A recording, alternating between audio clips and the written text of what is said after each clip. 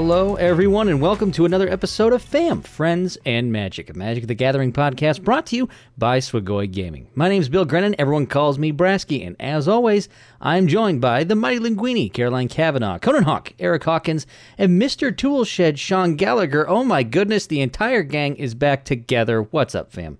Hello. How we doing? Back again. Back I like it. when Brasky says my name, I always get so excited because I think we're supposed to say hi then and we're not, and I always forget. Then when he says Eric's name, Eric just doesn't move in any way. And then Sean also just gets happy when he hears his name. I'm just happy in general. It's true. It's like... when people say my name, it does make me smile a little. Were you expecting me to do literally anything at any point? Yeah. That was your first mistake. Brasky, how many times did you have to clap before this episode started? Well, you know, I have to kind of recognize where I cut our recording so I can start the podcast. And when I make that cut, it's usually nice. I can make the cut and then go about my day making the podcast. And then occasionally I make the cut and then Caroline decides to start putting random claps in before we actually start. So that when I edit this podcast, Lord knows where I'm going to start this thing. But well, I can just picture as I'm struggling to edit this thing, I can just picture your grin from just ear to ear, knowing that you have just ruined my editing day. Which is terrible, considering you told us that you have a headache. Mm-hmm. But, you know, I wanted to remind you that you like us and that we're back. I appreciate it. We are back. We're back again, back at it with another week of Friends and Magic. And since it's been another week of Friends and Magic, how has everyone's week been? Mr. Toolshed, that's what I want to know from you. Yeah, so thanks for asking. Good to be back. You know, I was gone last week. I was in Indy over the weekend, had a lot of fun. My friend did really well. Our teammate actually did really well. He got second in the tournament, so that was pretty cool. And we'll talk about Weinberg is our friend. Oh, yeah. Ben Weinberg. Second didn't place. Name for some reason. We continue our tradition of not naming things on this podcast. It's a secret until we get to the next segment. Be they games, locations, or actual people, we will hold on to those spoilers as long as possible. My favorite is the one where we named random Magic cards and then we just don't describe what they do. That's my favorite part. Last week we just didn't name worlds. It's because it was like the next topic. So yeah. I started us off and I was like, I don't know if I'm supposed to just be like starting talking about worlds when the next topic is worlds. So it's a tournament happened this weekend. That we will was not pretty discuss big. it. Yeah. A tournament that shall not be named until 3 minutes from now. Yeah, Ben, actually, will be 3 players tours in a row, right? Without a requalification? Yeah, it was.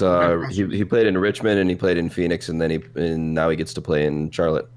Yeah, he's crushing it. That's pretty dope. Yeah, Ben, kind of good. He's all right. He's okay.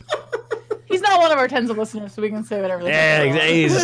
He's all right. He's kind of amazing at Magic, but it's whatever.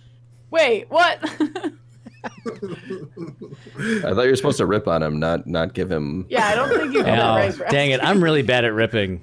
That's just my thing. It's like, cut that one out. Here. Oh yeah, Ben's so bad at Magic. He goes undefeated. He can't even lose. 9-0. Jeez, what a scrub. Someone tries too hard. I bet he even copied his deck from the internet. I bet. Dirty net decker. If he was a real player, he would have brought a pauper deck to a Pioneer game and actually won with it. Did he just lose to Pete twice in the weekend? Ingram? Did Ben lose? Yeah. He lost to him around 10 and then the finals, right? Yeah. Yeah. So that's kind of a bummer. Well, I think their deck was just like better situated, right? He also lost to that blue-white player in the Swiss and then got his revenge in the top 8. Oh, nice. I didn't know that. Yeah, Nothing that sweeter. Really cool. Nothing sweeter than a revenge in the top 8, right? Yeah. Ben was saying that the inverter deck was like incredible that weekend for the folks that made the top 8 with it. So I wonder if people diluted their sideboard or something, had a bunch of dampening spheres. Damping spheres? Dampening? Okay, there's been a bit of an issue where I say dampening. Isn't it damping? It's damping. Yeah. There's you're not making it wetter. Dampening, yes. It's like... That's what I say. New Magic card, Moist Towelette. It's an equipment.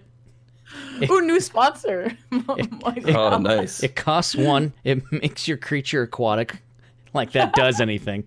It swims underneath all of the things. So creatures with flying can't block the aquatic creatures because they swim underneath the water. Maybe it has to clean up something dirty. Like it's gotta get in there and like wash something off. So maybe it has like it's got crew 1 on top of it, that kind of thing. Wow, Wizard should really call us. You could really tell it's been a while since we've been together because we just spent the last couple minutes trolling each other pretty. You haven't even finished your intro. And Yeah. I have all my things to say. Tell us how your week was, part. not the week of your friends. Like I got trolled. But yeah, so I got to watch Ben dominate that tournament, and then I unfortunately did not do very well in the Open, but I was able to rally back in the Classic. We'll talk about that later, but thanks to Caroline's once again infinite wisdom, I was able to. The result that should not be named. Had a pretty good Classic. I was able to take home. I ended up trading in all my tickets for boxes of sleeves, but it was definitely a nice 10 packs of sleeves. 10 Hey, boxes. Brasky, do you mind just sending me a small sound clip from this podcast? I'll just talk to you later about what it is, but just mark down somewhere around the last 3 minutes. I'm going to assume it's something along the lines of Caroline's infinite wisdom. Well, and that she just has that set to the F4. It's going to be my alerts for Discord. Well, I was going to ask our tens of listeners to send us what the next new Magic card would have been, so you can tweet at us at Swagoi Gaming. I would have told them to tell us what the new card Caroline's Infinite Wisdom would have been. Probably an enchantment of some sort, but instead I need another enchantment card. Caroline's Infinite Ego is going to be a different one. I need to figure out what that card is, and you can let us know by tweeting at us at Swagoi Gaming and what you think each of those cards would be. But I know what I think. I think I want to know how Conan Hawk's week has been. How was your week in Magic, my friend? Less magical than usual. Basically, been getting ready for this trip this weekend. My girlfriend and I will be going to go see her grandpa out in New York. So getting some stuff done before that happens, and back to the daily schedule tomorrow, which is exciting because I need to play a little bit more Magic to get ready for this weekend for the Mythic Point Challenge. It's important sometimes when you get off your usual daily schedule for a while. We are creatures of habit, and sometimes when you're off that schedule for a little bit, you feel a little off in so many different ways. So when you get back on that schedule, you just kind of take a moment and like, okay, I know that now everything feels right for a second. Yeah, I hate change. I'm a big non-fan of anything new. It's like coming home to your bed after staying in a hotel for a couple days. You just like lay down in your crappy bed and you're like, oh man, this is the best. Wow, you guys are describing my weekend. This is great. I just got home today. Nice. Well, tell us about how your Welcome week home, has been. Ben. Well, my week has not been full of Magic in any way, but it has instead been full of engagements on Twitter and snow. So feel free if you want a full summary of my weekend, because I think I did a pretty good job actually tweeting about it. There's a nice connected thread on my Twitter, which you should know, but follow along till the end of the episode if you do not know my Twitter.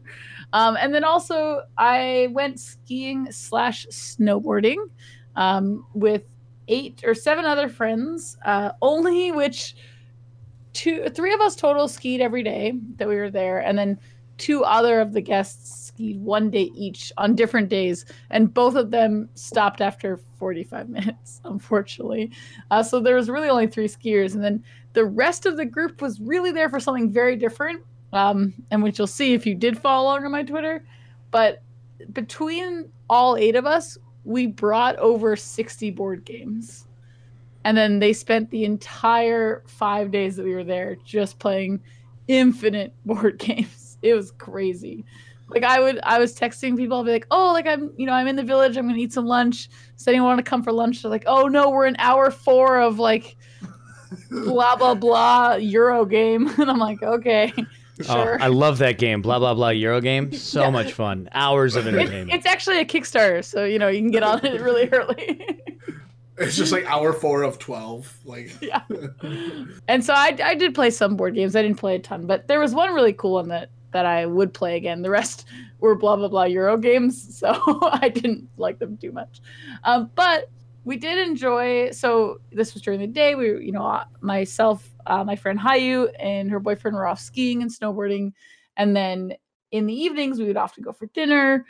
play some like more group games. And then one evening, we actually went and did something called snow tubing. So imagine like a giant inflatable tube that you would like float on at the lake or get pulled behind a boat. Basically that exact tube, but instead it was on a hill made of snow and had a bunch of roly-poly hill things. I'm demonstrating a great example of it in this video call. And so you would take this like kind of magic carpet thing that would pull you up to the top of the hill, and you wouldn't have to do any work. You just stand on this carpet holding your tube, looking very excited as a 30-year-old. And then when you get to the top, you just sit in your tube and you go down the hill. It's very fun. But they let you do basically anything. So we did a lot of like there was only 5 of us at this event, but like we did all 5 of us going down together. We would race down at the same time. We did the one thing where my friend Sam was in the front and then I was in the middle, and then a different Ben was behind me, and we would all go down together, and then Ben would release us and like kick us forward, and then I would kick Sam forward. So we called it like a 3-stage rocket ship. Yeah.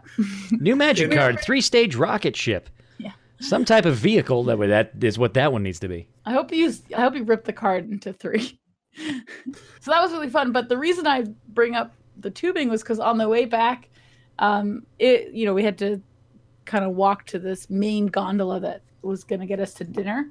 And as we were walking, there was like this bridge. The bridge wasn't a real bridge. There was a small creek underneath, but it wasn't anything crazy. But we were walking across this bridge, and there was this kid, and half of his body was like on the snow next to the bridge, and then the other half of his body was dangling through this hole that leads to like the creek, I guess. And it was like a bit of a drop, but not anything scary. And his family was just walking away. And so I didn't know what to do, because I was like, okay, it's clearly that his family has interacted with the kid in some way and they're frustrated, so they're leaving. So he must be messing around. But also, he's not getting out of the hole.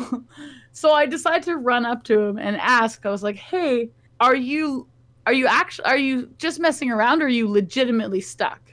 And the kid goes, I'm legitimately stuck. I was like, oh, shoot. Okay. So I had to I grabbed him, but I also didn't want to just be like touching and grabbing a child in public. I was like so nervous about it. So I was like holding onto his hands and like waved his mom back. So the mom ran back, and then again, same thing. Like I wanted the mom to do most of the work, because it's not that I didn't want to. It's just like, I'm aware of like how weird it was, but we really couldn't get him out because his pants were getting stuck on the bridge, like on the like fence that we had. So eventually, very carefully, we did pull him out, and he was actually getting kind of like uncomfortable because we kept yanking his upper body. So he had pants on, but when we pulled him out all the way, his boot fell off and fell into the creek. And so then my other friend who was with me jumped down and climbed into the gully and was trying to get the boot, but it was really, really black and dark. And his mom kept going, no, it's fine. We have boots at home. It's okay. Which, by the way, is a meme and very funny. And so she just kept telling us not to get this kid's boot that was just in the middle of the creek, and we're in the middle of this like snow area. He's not going to be able to walk without a boot on. And eventually we rescued the boot, and we were heroes. And then she made him, we were like walking ahead because we were done. And she like made him like chase us down and say thank you to each of us and everything. It was very cute. Saving bootless children from a certain creaky demise. You truly had a wonderful, wonderful week. I believe I was a hero, but no one else said that, so it was confusing. But as long as you believe it, that's... Well, I ordered t-shirts, so... Oh, great. Yeah, they'll be here soon. Are we going to add them to our merch store that doesn't exist yet? Of course, yeah. With our Patreon. Along with the cool Galaxy hoodie. Brasky, did you order that yet? The Galaxy hoodie? Not yet. I felt that I have not yet earned a Galaxy hoodie. The second that I can earn something that is as awesome as Caroline wears, then I will rock that Galaxy hoodie. But I have not saved a child from certain demise. Or I was gonna say it. Or anything. I think like it starts there. Yeah. I don't know what kind of like accomplishment I need to get your Gengar hoodie, but like whatever that is, I'm going for that. That's what I'm shooting for. This is for when I'm in a dark mood. Oh, God. Okay. My ghostly Gengar hoodie. The darker timeline. Well, whether you're shooting for Galaxy hoodies or shooting for Gengar hoodies, or like some people, shooting for Mythic points, because that's where they want to go on their careers of Magic the Gathering as they hit the competitive side of things. And we're going to hit that this weekend here with the Mythic Point Challenge. And this is the February Mythic Point Challenge for Ikoria. And so this one, I think, like the signups for it start up on Thursday, but the event itself is on Saturday. This is one of those events that's the, you finish top 1,200 in Mythic for a certain amount of time during one of the seasons, and then you're eligible to start this tournament. Some of us have competed in events like this in the past. Some of us, Conan Hawk, have done quite well and hit 10 wins before. But there's going to be another one coming up this weekend, and I'm interested to get people's thoughts on how they think everything's going to go, how many wins they think they're going to do, what decks they want to prepare. And Conan Hawk, since you perhaps have the most experience in things like this, I want to start off with you. What are your thoughts and feelings? How are you looking to go into this Mythic Point Challenge, if you are going to go into it this weekend? And if not, what decks do you think people will play that will do well? I expect to be able to play this weekend. I will be traveling, but I think it's going to work out where I will be able to play my rounds. I actually just bought a brand new laptop just today so that I can do that. That also, and also the DreamHack events, so I can travel and play in those. I can say one thing. What I expect this weekend is I expect to play long matches. So one of the things that if you watch the DreamHack, Temur Adventures ended up winning the DreamHack event, and it did so because it's like so good against a lot of the field, against like things like blue-white, especially. And the way it kind of does that is it accrues a ton of card advantage through a card called Lucky Clover, allowing you to use your adventure creatures, casting one of the spells makes it cast multiple of the spells because Lucky Clover duplicates the adventure spells. And what ends up happening is like you get to these like really, really long mid-range grind fests where it's just about card advantage and, getting all these huge, powerful effects to go off multiple times. And one of the things that I was just noticing when playing Standard was just like all the decks are doing this. The blue-white deck is trying to like recruit advantage with like Elspeth Conquers Death rebuying Planeswalkers. The Planeswalkers rebuying Elspeth Conquers Death. Elspeth Conquers Death rebuying the Planeswalkers, and so on and so forth. Temur Clover trying to play a million adventure spells and get a ton of lands. The Bant ramp deck trying to get like a bunch of Nissas and a bunch of mana and cast Uro a bunch of times. They also do the Elspeth Conquers Death loop. So I think that is the one thing I do expect is you expect to like the games to be about like these huge haymaker spells and gaining a ton of card advantage and doing a bunch of crazy things. But I think if we get too far to the one side, I think my hot take for the weekend is that mono red might actually be good this weekend. And that is because all of these like huge card advantage decks that are like, really good against like the blue white decks might actually push the blue white out of standard for the weekend. And if blue white's out of standard for the weekend, I actually like where mono red's positioned. I don't think I'm bold enough to take like to go on my hunch and play mono red, but I'm probably going to end up playing Temur Clover. But I wouldn't actually be surprised if a lot of people did well with mono red because of like things like Temur Clover and like these other grindy like mid-range decks pushing blue white out. It's interesting that Temur Clover, really kind of popped up out of nowhere, in my opinion, from watching DreamHack. And DreamHack happens, and then Temur Clover. Everyone, when you hear Temur, you automatically think in Standard, you think Temur Reclamation. And while that deck was certainly present and did decent for a lot of people, it was the usual blue-white, and then we saw mono-red, and all of a sudden it's like, Temur, yeah, Adventures. What? And everyone kind of thought, well, wasn't that a deck from last Standard, like pre-Theros? Wasn't that the adventure deck that everyone was playing? And all of a sudden it comes back out of nowhere. What was it about the adventure deck? Was it specifically its blue-white matchup all of a sudden it's the new hotness? Or does this thing have legs to really get up there into tier 2, even tier 1?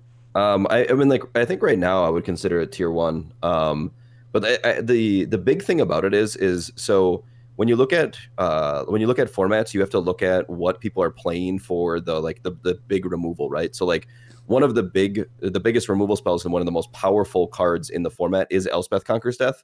I referenced it a bunch when I was talking about what the best decks or what the people were doing. Elspeth Conquers Death can only get rid of a 3-drop or higher. So one of the things that Temur Clover does is it gets a lot of its card advantage from a 2 casting cost permanent, which Elspeth Conquers Death can't actually interact with. So it's trying to get under something like Elspeth Conquers Death. Elspeth Conquers Death on something like a Lovestruck Beast or one of your creatures doesn't really matter because you've gotten so much card advantage off of these creatures already through like the Clover or through things like Edgewall Innkeeper. Edgewall Innkeeper being another card that dodges Elspeth Conquers Death. So like, I think in order for something like Clover to be beaten this weekend, you're going to have to look at things that actually attack the Clover and the Edgewall Innkeeper. So like something that attacks the smaller converted mana costs. So you might be like looking at cards like Stomp to kill Edgewall Innkeeper, and then maybe even something as simple as like Disenchant to be able to beat the Clover decks. I know that there's a Bant deck out there that is currently playing main deck Knight of Autumns. That might be like a good answer to the Temur Clover. Also, like the Jund decks play main deck Thrashing Brontodons, which also might be another good answer to Temur Clover. But I think if people are going to try to attack the Clover deck, it's going to be switching what the removal spells or like the answer spells are in the format, because Elspeth Conquers Death just like doesn't do anything to the Clover deck. And that's why it's so good right now, is so many people are leaning so hard on the Elspeth Conquers Death. Be gentle with me. Does my baby Esper have any chance and some legs in a Temur adventure world? Not without a huge change in the way that you attack them. You have to be able to kill their Clovers, otherwise they'll beat you in a long game. So you just like probably have to load up on things like Heliod's Intervention and stuff like that. And even then you might still be a dog. Well, in that case, then I'm just not going to play this Mythic Point Challenge this weekend. Do I have to have Shieldbreaker back in my mono red deck? I've been told that mono red's matchup against Temur Clover is good, but the one way they can beat you is like, play the Clover and then untap and stomp, right? So if you really wanted to shore up that matchup, yeah. And then also it like incidentally is like fine against like things like Jund Food or like, Mardu Sacrifice if someone plays it. Caroline, what's your thoughts on the Mythic Point Challenge, on some of the decks that, Sean was talking about? Is there anything that's hanging out there that, you think could do well this weekend? Or is there a deck that is currently right up there in the top of the meta that you think is probably not so situated for what people are probably going to play? Well, it's funny because I had a list of decks like Temur Adventure and Jeskai Fires potentially are kind of the winners out of the weekend for an event apparently that we're also not going to mention because it's in our next segment. But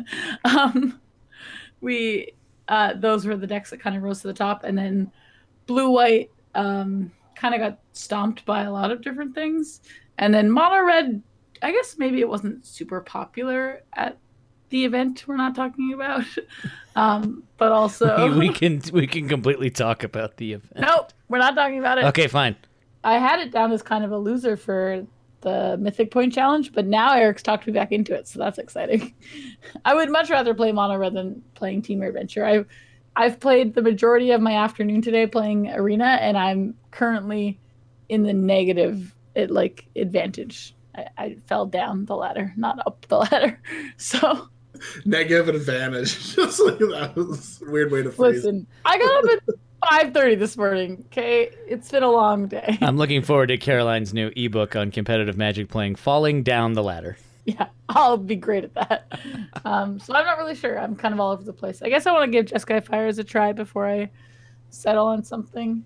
Unfortunately, I am not great at jumping into a deck and adjusting and playing it the next day or the morning of or whatever. So I will be spending most of the week trying to figure out one deck and then practice that a bunch. Nice. Mr. Toolshed, obviously you and I are not participating in this event by choice. We could have. I know I could have just gotten Mythic. Good. Like that. I think my highest is maybe Plat 4. It doesn't matter. When you see how the kind of thoughts that our two compadres here in the podcast are thinking of, if you're going into compadres, if you were going into an event like this, where it's really just about getting to 10 wins, do you feel that there is a specific deck out there that would do best? Or to counteract that, do you think that there's a deck out there that's capable of high rolling those 10 wins instead of just being like a consistent good deck? Okay, so the real answer is if I wanted to play a deck and try to get 10 wins, I would probably just play the Temur Adventure deck. I think the deck's really powerful. Hawk was saying it's really good against Elspeth Conquers Death. So I'm interested in that. But for the life of me, I can't win with anything except blue-white, so I'd probably end up playing blue-white anyway. But if I had the bandwidth and the foresight to play this tournament this weekend, I would be playing Temur Clover, hopefully. I think that's probably just the best deck right now. Is there anything out there, and this is a question for anybody, is there a deck out there that could surprise us like we saw with Temur Adventures at DreamHack? Is there a deck out there that we know exists, that is out there, but maybe we haven't seen the right build of it or the sideboard hasn't been really fleshed out properly? Is there something outside of the beaten path that we think could show up and maybe get 8, 9, 10 wins here? I've seen some people working on Sultai ramp. The people that are working on it are like very, very good. So like one of them is like Andrea Mangucci. The deck looks like it has some legs, and it does have answers to things like the Clover deck. The mono red matchup isn't the greatest thing in the world, but it's passable. So I think it has the tools to beat these decks, and I could see it doing fairly well as basically just like the white that you get from Bant ramp is your Teferi, your Shatter the Sky, and your Elspeth Conquers Death, and Night of Autumn as well, where when you switch to black, you get discard through like Thought Erasure, and then you also get like Casualties of War, and like Casualties of War can actually do something to attack, like you can use the discard to attack the Clovers out of Temur Clover, and then you can also use the Shatter mode from Casualties of War to like take out the Clover as well. So it's like actually has decent answers to Clover as well as just like also being disruptive.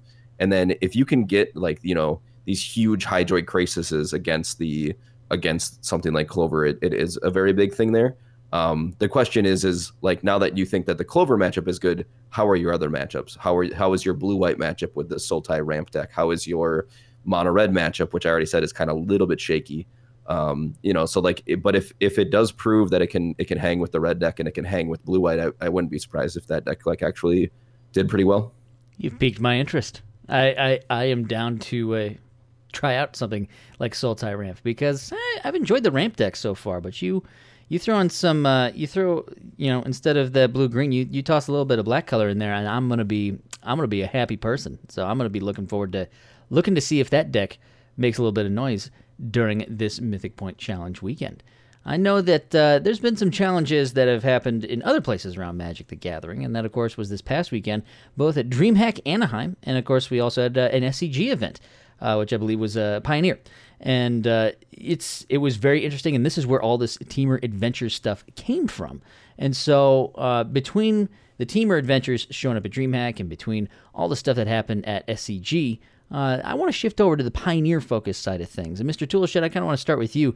Give us the rundown of how SCG went, both just for you, but also what you kind of noticed about the event itself. Sure. So for me, the Open did not go very well. I played Dimir Inverter. I felt actually really prepared for the tournament. I probably played between 30 and 40 matches with the deck before going to the event. Our teammate Ben and I were probably 2 cards off of each other in the main deck. So we felt pretty confident in our lists. Unfortunately, whether it was playing poorly or, not drawing well or whatever, like Magic happens sometimes too, I end up with a 3-3 record. I think Inverter was a really good choice this weekend. There were a lot of people not playing Inverter.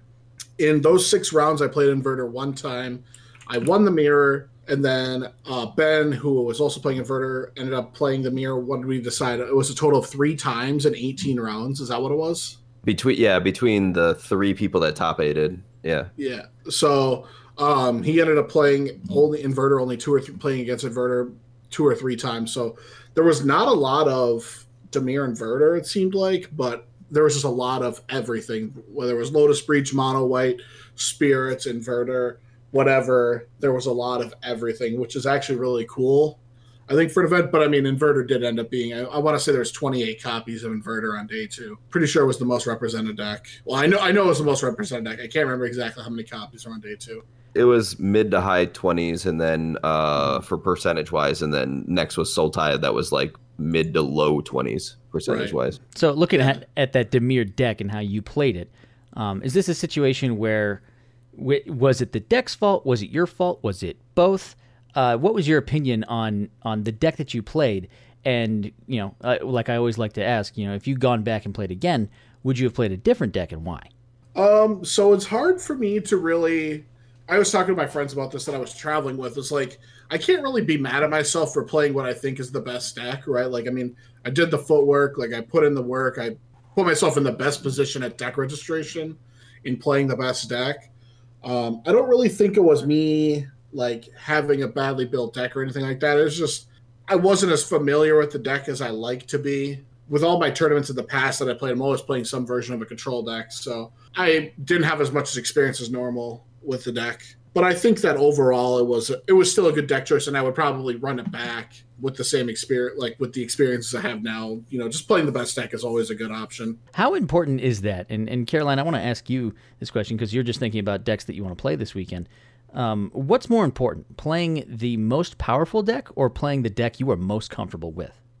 It's really like a tough question because I think that there's not an answer on either side. Like if you take exactly Ben and Sean, like Ben went into the tournament playing the best deck, and he did really well in the tournament. He came second. And then Sean went into the tournament playing the best deck and learned the next day, I don't know if I'm spoiling it, but learned the next day that, playing the deck that he is more comfortable with, aka blue-white, worked out a lot better for him. So it's not really like you must always play the best deck or you must always play the deck that you like. It really is a balance between what the level of tournament is and what your practice level is with either deck. So for example, and Eric, I really think that this is important here. Eric went to Phoenix and we had the same arguments. I'm always having these arguments with people where he wanted to get the best deck, so he got Inverter together. Is Inverter, right, Eric? Yeah. And after the first day of PTQs, last chance qualifiers, Eric was grumpy and he's like, this deck sucks. I can't win with it. It's stupid. And before the tournament, I had said, like, hey, have you checked out the mono white Heliod deck? You love mono white. Like, this might be up your alley. And so he actually went on Friday. I walked around with him as he went and assembled the mono white deck. And I'm over here like smug as can be, like, I'm so great. I told Eric the white deck is what he should play. And then he also did badly with the mono white deck. But the reason I bring that as an example is Eric didn't really play the Pioneer mono white deck going into this tournament. He just knew in theory that it had white cards, and he likes I did play it a bunch. Not a bunch, though. I played about 40 or 50 matches with it on Magic Online. Really? You said you hadn't even played it. No, I had played it. I played it online. I couldn't win with it. Oh. Yeah, we had talked about about this exact deck on the couple episodes ago. I thought you had just done a league or something and you're like, oh, okay, it's bad. I didn't know you actually played 40. I played it in in one of the weeks where I actually ended up putting it down. I was 0-18 at one point with the deck. Wow. Okay. That still works in my favor because then it's clearly even it might not actually be a mono white deck. That deck just worked out to just be something different just because it was white cards. So it didn't work in the strategy that you were used to. Whereas with Sean, it does work. The blue-white deck, isn't great for everyone else in Pioneer, but it works for him, right? Yeah, I mean, there's something to be said where you can always go back to a deck that you just know. Sometimes it doesn't work out. It's just not situated properly, or maybe the deck is just in general weak. But we know that Conan Hawk, at the end of the day, if you hand Conan Hawk a mono white deck, he's gonna know how to roll with that mono white deck. And so, Sean, you come with Inverter, you participate in that event, you go 3-3, it doesn't work out that well. So, how did you shift, and did you go back to your comfort zone? What happened after that? Yeah, so after being not upset about my performance on Saturday, because again, chose the best deck. So I couldn't really be mad at myself. Like normally in the past, like I would go into Saturday like I'm gonna play blue white knowing it's bad, and then I lose, and then it's like, okay, well I deserve that, right? I didn't put myself in the best position. I actually put myself in the best position possible. So Saturday night we're like out to dinner, and my friend's like, Sean, like you didn't really have a lot of fun playing Inverter, because I really didn't. It's not the type of Magic I played. I was like, you know what? I'm just gonna like do what I love to do, and that's just like casting expensive spells that I shouldn't be casting in this format. And I put this deck together. The tech was the one thing that carried me through the weekend was getting into the trials, which we're actually seeing a lot more of right now. The white deck has it. Spirits is playing it. I put it into my blue-white deck. Getting into the trials is just a very good card. So that actually carried me through the weekend or through Sunday. But I just enjoyed my Sunday tournament so much more playing blue-white. I feel more confident. My matchups feel a lot easier. I know exactly how I'm going to sideboard. I know how aggressive I need to be or how passive I need to be. So just like playing Inverter, I didn't have a lot of good time. I didn't have a good time. I was second guessing myself. I was using like, a sideboard guide I wasn't totally confident in. But then blue-white, it was just like night and day. I loved the deck. Every card in my deck I knew I wanted. I knew how to sideboard, and I just had a much better time on Sunday playing blue-white, even though it wasn't the best deck. So that's one thing that, like, overall, I'm more happy with my performance on Sunday just because I actually had a good time playing Magic. Because at the end of the day, like, I still want to have fun playing the game. Yeah, it's fun to win, but, like, it's also fun to play blue-white control. To me, I know it's not for everyone. It's definitely not for everyone. But to me, playing blue-white is basically the most amount of fun I can have in a day. Carnhawk, do you find that Sean's experience is an important one? That comfort level with a deck, knowledge of a deck, just the style in which you play Magic is just as or equally or just at the very least partly important to how you're going to perform in a tournament? Or is it simply find the best deck, learn the best deck, play the best deck? What do you think, especially for tournaments like this? What's your approach to something like that? I think I don't think there's an answer, unfortunately, for everyone. I should say. So I think for a long time I was a person that I needed to enjoy the deck that I was playing, because I would like find myself kind of checking out when I didn't enjoy a deck. I would have a hard time, just like getting myself pumped up for a match. And at that point in my Magic playing, it was very important for me to play a deck that I found interesting and I found fun. As my goals have changed and I want to win more, I want to qualify for the Players Tour. I want to, do well in these Mythic Point challenges and Mythic Invitationals and stuff like that. It's more about what I think gives me the best chance to win. And I have to put my wants aside. So for instance, like right now, I think, my favorite deck in Standard is the mono red, like Seth Manfield style Embercleave style deck. And while that deck is not good until the blue-white decks go away, and maybe that happens this weekend, I don't think I can just like gamble my Mythic Point challenge on that. And so I'm gonna play a deck that I'm not as excited about and not gonna have as much fun playing, and probably gonna play like the Clover deck, which I particularly don't enjoy, but I do like, because my goal is to hopefully get as many wins as possible. I'm going to play that deck, and I'm going to learn it, and I'm going to, and then I'll just move on to the next tournament. Caroline, it's almost as if the philosophy of how to do well in a tournament is as complex as the game of Magic itself. Nah, you just have to buy my book. I'll tell you all my secrets. Climbing down the ladder. Oh wait, shoot. That might be the wrong way to go. I'm just going to go with listen to Caroline, because like it's been going pretty well for the people of this podcast and Team Swagoy that have listened to Caroline. So I'm just going to go with that strategy from now on. Caroline will tell me to play Soul Sisters, and like I'll show up with Soul Sisters if that's what she says. You know what? This is huge. I think it all comes down to this. Caroline, what should everyone play this weekend? I'm going to play Mono Red. It's going to be great. Great. Everyone play Mono Red. And then I'll play Jeskai Fires because everyone's playing Mono Red. Oh. I did ask Huey Jensen on his stream how he chooses decks, and like I basically said, like, if you don't find a deck that you're like particularly excited about in a format, how do you choose a deck? And he said, I never choose a deck off of what I'm excited about or my play preferences or what I enjoy, unless two decks are very similar in power level, and then I choose the one that I like more. You should do my professional theory of how to choose the right deck if you're not certain what you want to do. Write a bunch of different color combinations of Magic on different Post-it notes, and then write other random words that you think are associated with Magic cards on other Post-it notes. Put them on a wall, get some darts, close your eyes, and throw. And once you do that, you're going to find amazing deck choices for your weekend. That was how Watson did the ban list for a while, I'm pretty sure. I just want to say Brasky, that, like, how did you... Oh, I was going to say, Brasky, how'd you end up on mono white Niv Mizzet? Hey, let me tell you what.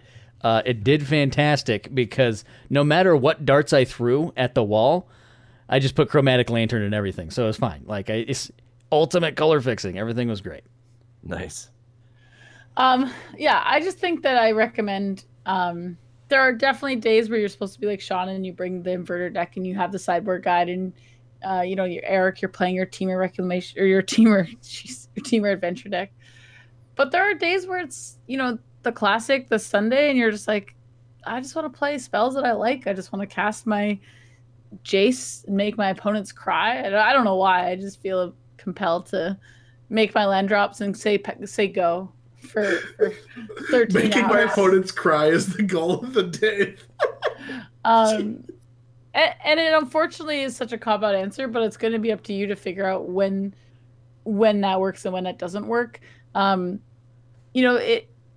believe it was Eric, like when he was playing the qualifier for the MIQ or MI that he qualified for, he actually said, like, F it, I'm playing Jund Food. And he, like, it wasn't even doing well. Right, Eric? Didn't it have, like, a really bad, like, lead up to your prep? Well, so the reason I actually ended up choosing Jund Food was I didn't think it was positioned well in the format as it was. I was like, I'm not sure it's the best deck. I thought Jeskai Fires was the best deck, but it had the highest win percentage on my personal Untapped GG stats.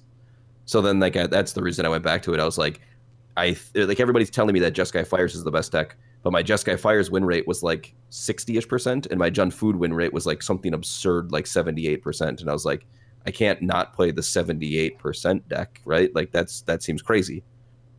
And this is my internal monologue. Every time I go to a Magic tournament, I'm like, okay, I could play the best deck, or I could play blue-white. And just like and make my opponents cry. Yeah, I feel unbeatable when I play blue-white, and then I feel so confident when I play blue-white. Everything else I'm just so unsure of.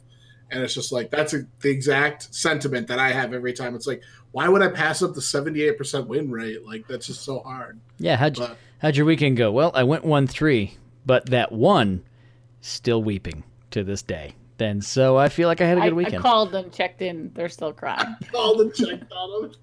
Just gave him another gem, like, and I cast Commit Memory in your upkeep. I still had all these. They cried like a small child falling into a creek. That's what that was.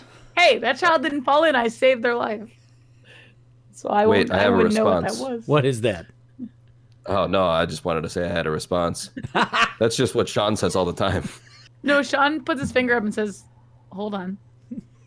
It resolves. Like the TikTok? I allow this to happen. Yeah. The sign of a true blue-white player.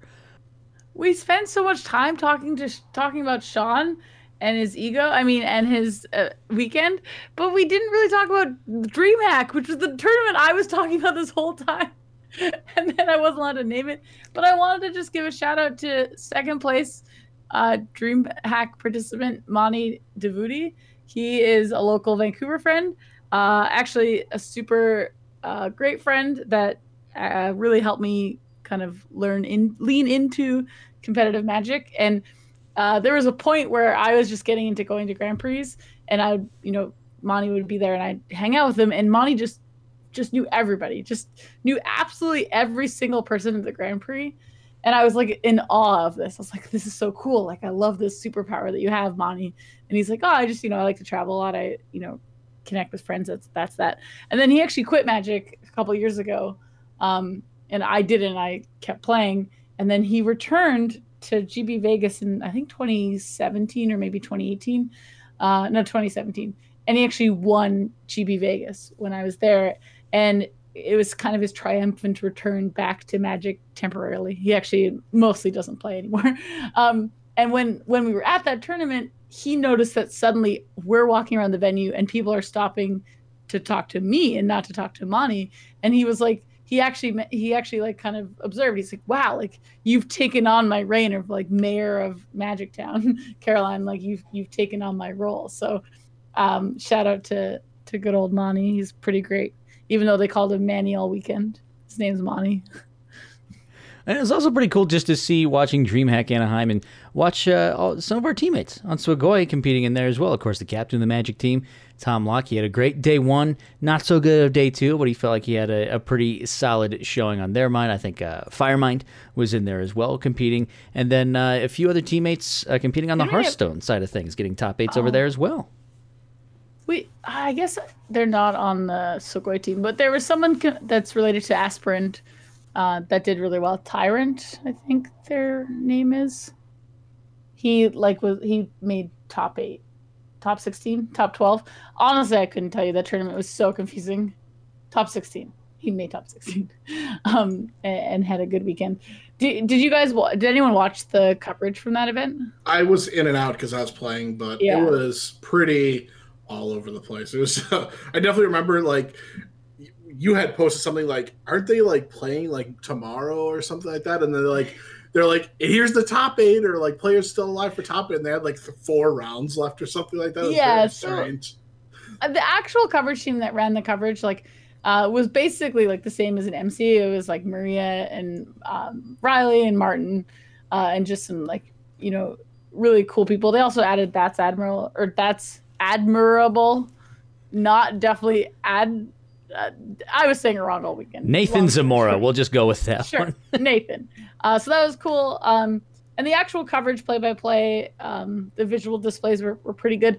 I would say visually it didn't address what round it was, which is one of my confusing comments, and it didn't really address the records of the players. So you really had to be invested and know, like, oh, like Alan hasn't lost today yet. Like this is an exciting match, as opposed to just randomly guessing if someone was doing well. That being said, there were some very like confusing sides coming from the Twitter aspect. I felt maybe whoever was running their social media maybe could have reined in a little bit some of their comments. There was some jokes made at players' expense about not understanding Narset's ability to stop you from drawing cards, which was a little unfortunate. And then there was also some confusion, which is what Sean was saying. There was a tweet at the beginning of round 7 that said going into our last round before we cut to top 16, but the tournament was 10 rounds long. So there's actually 4 rounds or 7, 8, 9, 10, 4 rounds remaining.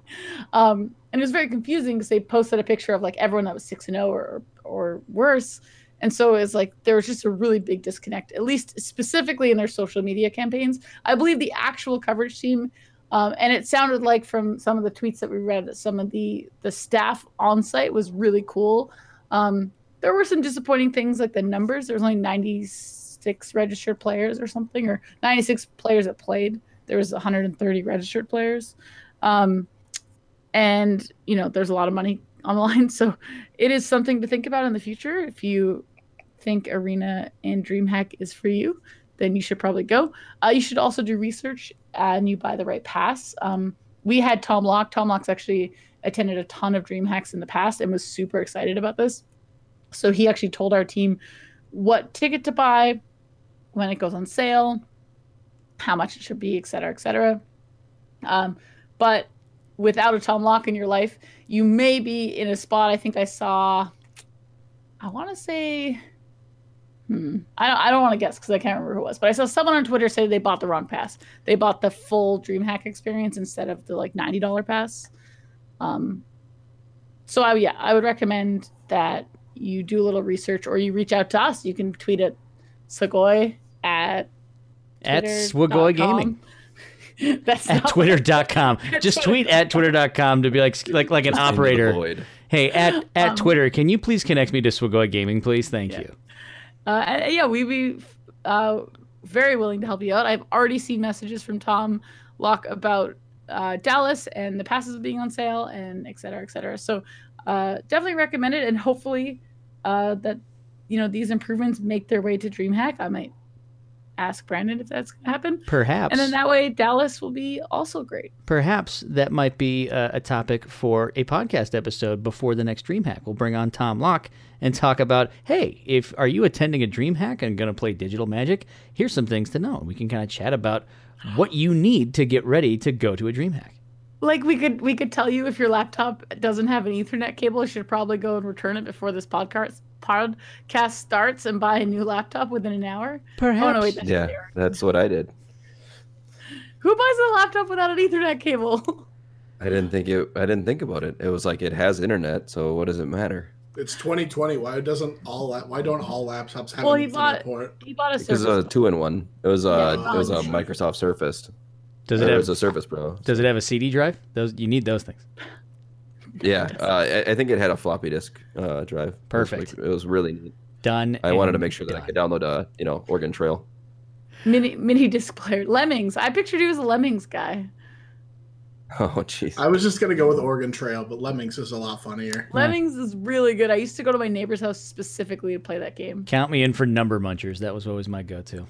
No one will know this game, but I really like. There's a game called Ingemar Skiing Game, and basically you just use the mouse to control your little skier, and you can see me doing this on the podcast. Wait, obviously, is this the one where you get eaten by Yeti if you go too far? Yeah. If you go too far, you get eaten by the Yeti. Yeah, it was really good.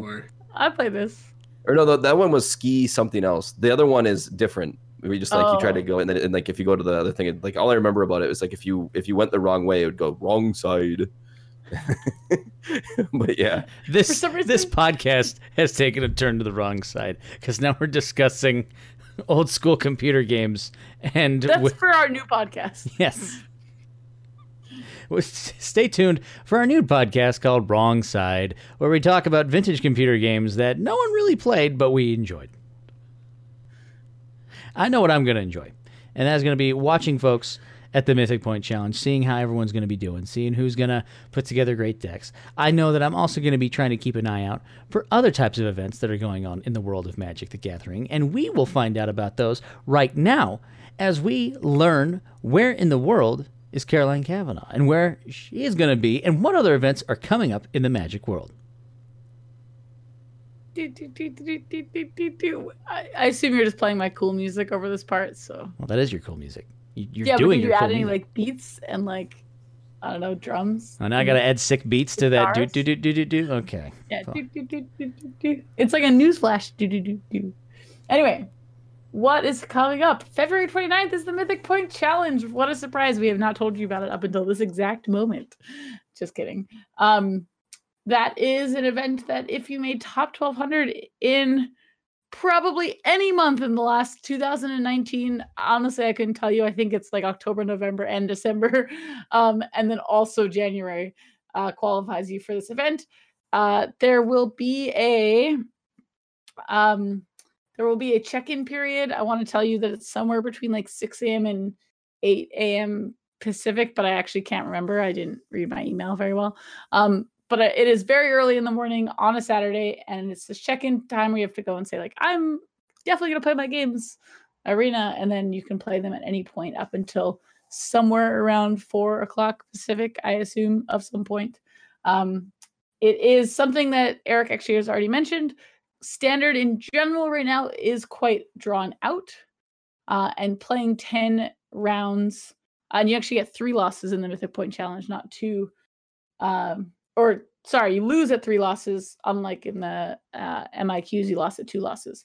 So you'll in theory be playing a little extra, and therefore you should really plan to play some long days. So keep that in mind. February. Also happening this weekend, February 28th to March 1st, is Magic Fest Reno. It's happening in Reno, Nevada, which is why it's called that. That being said, I've brought this up in the past, and if you still have time, because this podcast will come out Friday probably, and you are near the Reno area, I recommend going. It is both a limited Grand Prix, so it's easier to acquire, kind of be set up to go in terms of you don't have to have cards and stuff. But also, I believe it is going to be a small Grand Prix. From a lot of people that I spoke to, Reno was very hard to travel to, and it's just not really near any major cities. So that could be a factor in whether or not people will attend. So I recommend, if you can, go check out that cool Grand Prix. Then we skip a weekend. I didn't really have anything super notable. But March 14th is MI number 2, so Mythic Invitational Qualifier number 2 for Ikoria. So from March 13th to March 15th will be Magic Fest Detroit. It will be standard. It will be great. I will probably be there. I was looking at flights during this not during this podcast. So I will probably go there. And it's actually interesting because I am allowed back at CFP events, because I definitely did not do anything bad at a CFP event recently. But when I was in Phoenix, I don't think I've told a story on the podcast. I hope I haven't. I was grabbing my promo from the CFP booth or like the, I don't know, organization people. And when I was grabbing it, I asked, oh, hey, can I also grab a promo for Sam Pardee? And the person who was handing out promos was actually like, oh, no, you can't grab a promo for someone else. And I was like, oh, that's okay. He's actually on a flight home already. So I just, I wanted to try. And they're like, oh, sorry. And then this person behind them was like, oh, actually, it's totally fine. Just give her both promos. And I was like, sweet. And so I got both promos. I ended up selling them to a vendor. And I was all excited about, like, the improvement of my day, because I did bad at the Grand Prix. And I texted Sam to tell him, like, this cool thing, like, hi, I sold your promo. I'm up some money. And he texts me back and goes, Caroline, I didn't play in a Grand Prix this weekend, because this was at the Players Tour / Grand Prix. And so he didn't get a Grand Prix promo. He didn't play he like went 10 and 5 or 11 and whatever at the Players Tour. He just didn't play. And so now I'm like freaking out because I've just robbed a promo from CFP. And so I'm in the middle of a tournament too. So I'm trying to like play my round and fix this huge problem. I was so scared that I was going to get in trouble. So I ended up like getting the vendor to sell it back to me, ran to the booth and was like, hey, you gave me a promo like 10 minutes ago. I'm really sorry. He just didn't even play in this Grand Prix. He shouldn't have a promo. And they're like laughing about it, and they take the card back. And yes, all is well. I am not banned from CFP events, so that's good. I love that you made amends. This is like the Telltale Magic card. Like you're sitting there playing your event just going, I need to get that card back. I was so nervous. My opponent actually in the next round of the tournament had to go. They were going on a hike and they didn't want to play anymore. And I was so relieved because I could solve the problem right away. I'm not sure I could have played my match of Magic knowing that I was like close to getting canceled on the Twitter. I don't think I could do it. I actually I hung out that evening with Mashi, who's kind of high up in CFP, and I actually told Mashi the story just because I wanted to like come clean about all the things that I did and all the terrible things. But it's great. You need to absolve your conscience of all the wrongdoing that you've done. Yeah. Because we do a lot of wrongdoing, usually just in how we play the game, because we sometimes punt the game away. And I know it's been a while, but we can always talk about the great punts of the week that we've had, and even of the past week, 2 weeks. We have no shortage of times that we've screwed up playing Magic, and so I know this week we're going to shift over to Mr. Toolshed, Sean Gallagher. What was your big punt that you had this past week? Yeah, so I think it's round 3 of the SCG, and I'm playing against Sultai Delirium. It's like game 1, and it's like been kind of grindy. And I've like cast Dig Through Time a couple times, so my graveyard's like fairly small at this point. And I have a turn where I have a Thassa's Oracle, and I've resolved. I've resolved my Thassa's Oracle, and I have an inverter in my hand, and I'm like, okay, here's the game plan. I'm gonna end step, Fatal Push my Thassa's Oracle to put it into my graveyard, and then I'll invert, and then I'll have like 4 cards in my library at that point. So I'm like, okay, that's the plan. So my opponent passes the turn, and then on my main phase, I'm just like, okay, cast inverter.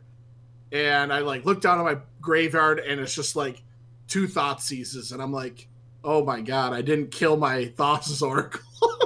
So I just have literally no way to actually mill my opponent out or to trigger my Thassa's Oracle. And it's like I don't have an inverter, so I have like nothing. Like I can't figure out a way to like invert again with like the Thassa's Oracle or something. I couldn't figure out a way to do it. And I'm like, okay, I have 4 cards in my library. What's my opponent's life total? Maybe I just like attack him for like 6 a couple of turns and I kill him that way. And like I just pretend like that was the master plan. My opponent was at like 35. So there's no combination of attacks that kills them in that amount of time either. So I just like inverted, and I just had literally no way to win the game. And I just like did it, and then I drew my card. I played 1 turn, and I like drew a Thoughtseize, and I just like Shane conceded real quick. It was really bad. That's like a Wile E. Coyote Magic story. It's that you're sitting there, it's like, I have all my plans set in place. I have my Acme Magic deck that it's going to be amazing. Ready? And and then you look down and you're about to fall off a cliff. Yeah, I didn't even. I was just so embarrassed. I like quickly picked up my cards, and my opponent's like, "Oh, I'm not dead." I'm like, yeah, I guess not. And then I just like started shuffling up for game 2. I just like didn't want to like confront myself about it. It was just really it was like it wasn't annoying. It was just like really embarrassing that I just like actually just couldn't win the game at that point. It was funny. Just trying to talk under your breath. Just be like, yeah, no, you must have won. That's weird. I don't wonder what happened. Hey, game 2. Hey, all right, fine. Yeah, it's weird. You didn't do anything, and I just lost the game. It was very strange. Well, we're about to lose our minds because we have covered so much in this little hour or so that we've put together in this podcast. And there's going to be plenty more to cover next week when we have more topics to discuss and more awesome things. We'll probably recap the Mythic Point Challenge. We'll talk a little bit, I think, about Magic Fest Reno, the wonderful limited experience that goes along with it, and anything else that goes along with it as well. And if you have an idea of something that we should talk about on this podcast, then let us know. Tweet at us at Swagoy Gaming, or if you listen to us on any of the ways that you listen to this podcast, be that iTunes, Anchor, or any other way like Spotify, make sure to leave us a review. Give us any number of stars you feel like giving us, and write some words to let us know how we're doing and what else we can do and how we can be better, because we always appreciate that. And you can find all these wonderful people that are on this podcast in different corners of the internet. So Conan Hawk, I want to start with you. Where can people find you and the content you create? They can find me on Twitter or Instagram at Conan Hawk. You can also find me on most Monday through Fridays on twitch.tv/Conan Hawk. But if you do follow me on Twitter, I will always give updates if I'm going to be missing a day. For instance, I missed today, and I'll be missing this Friday for travel arrangements. And then also we talked about Magic Fest Detroit, so I'll be missing a day for that as well. Maybe 2. I might be traveling on that Thursday, but we'll see. But if you do follow me at Conan Hawk on Twitter, you'll get all these updates. And how about the Mighty Linguini, Caroline Cavanaugh? Where can people find you? You can find me on Twitter, which I mentioned at the beginning of this podcast, that it is at Mighty Linguini, MIGHTYLINGUINE. You can find me on Instagram at the Mighty Linguini, and you can find me on Twitch at twitch.tv/the Mighty Linguini. I stream on Wednesdays. I always have a Magic guest, but we don't always play Magic. Of course, I will advertise for a stream that will already happen when you hear it, but we are streaming tomorrow with a friend. That being said, next week, I will be streaming at least once or twice next week Magic, and I'll figure out later if I can say why, but it'll be fun, and you'll see why next week, but it'll be great. Fantastic. Mr. Toolshed, Sean Gallagher, where can people find you?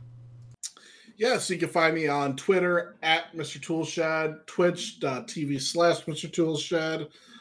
This Sunday, I'll be playing a PTQ, playing Blue Eye Control, and then I want to say the 3 Magic players on the 3 Magic players on this podcast were going to be in Detroit, so come say hi, and then a large majority of our Swagoy team is actually going to be in Detroit.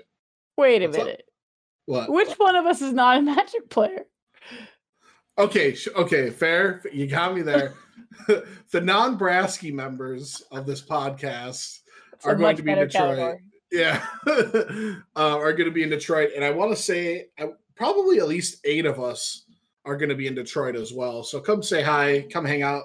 I love to talk, love meeting new people.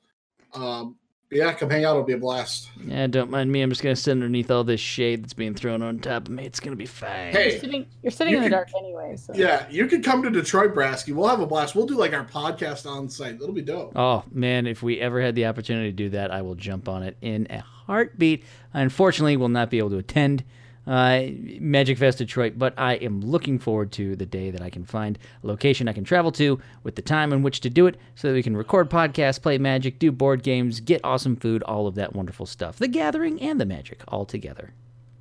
And of course, you can find me playing Magic the Gathering or Hearthstone or random other games or anything else that you can find at Brasky1142 on Twitch, and you can find me on Twitter at Brasky1142 as well.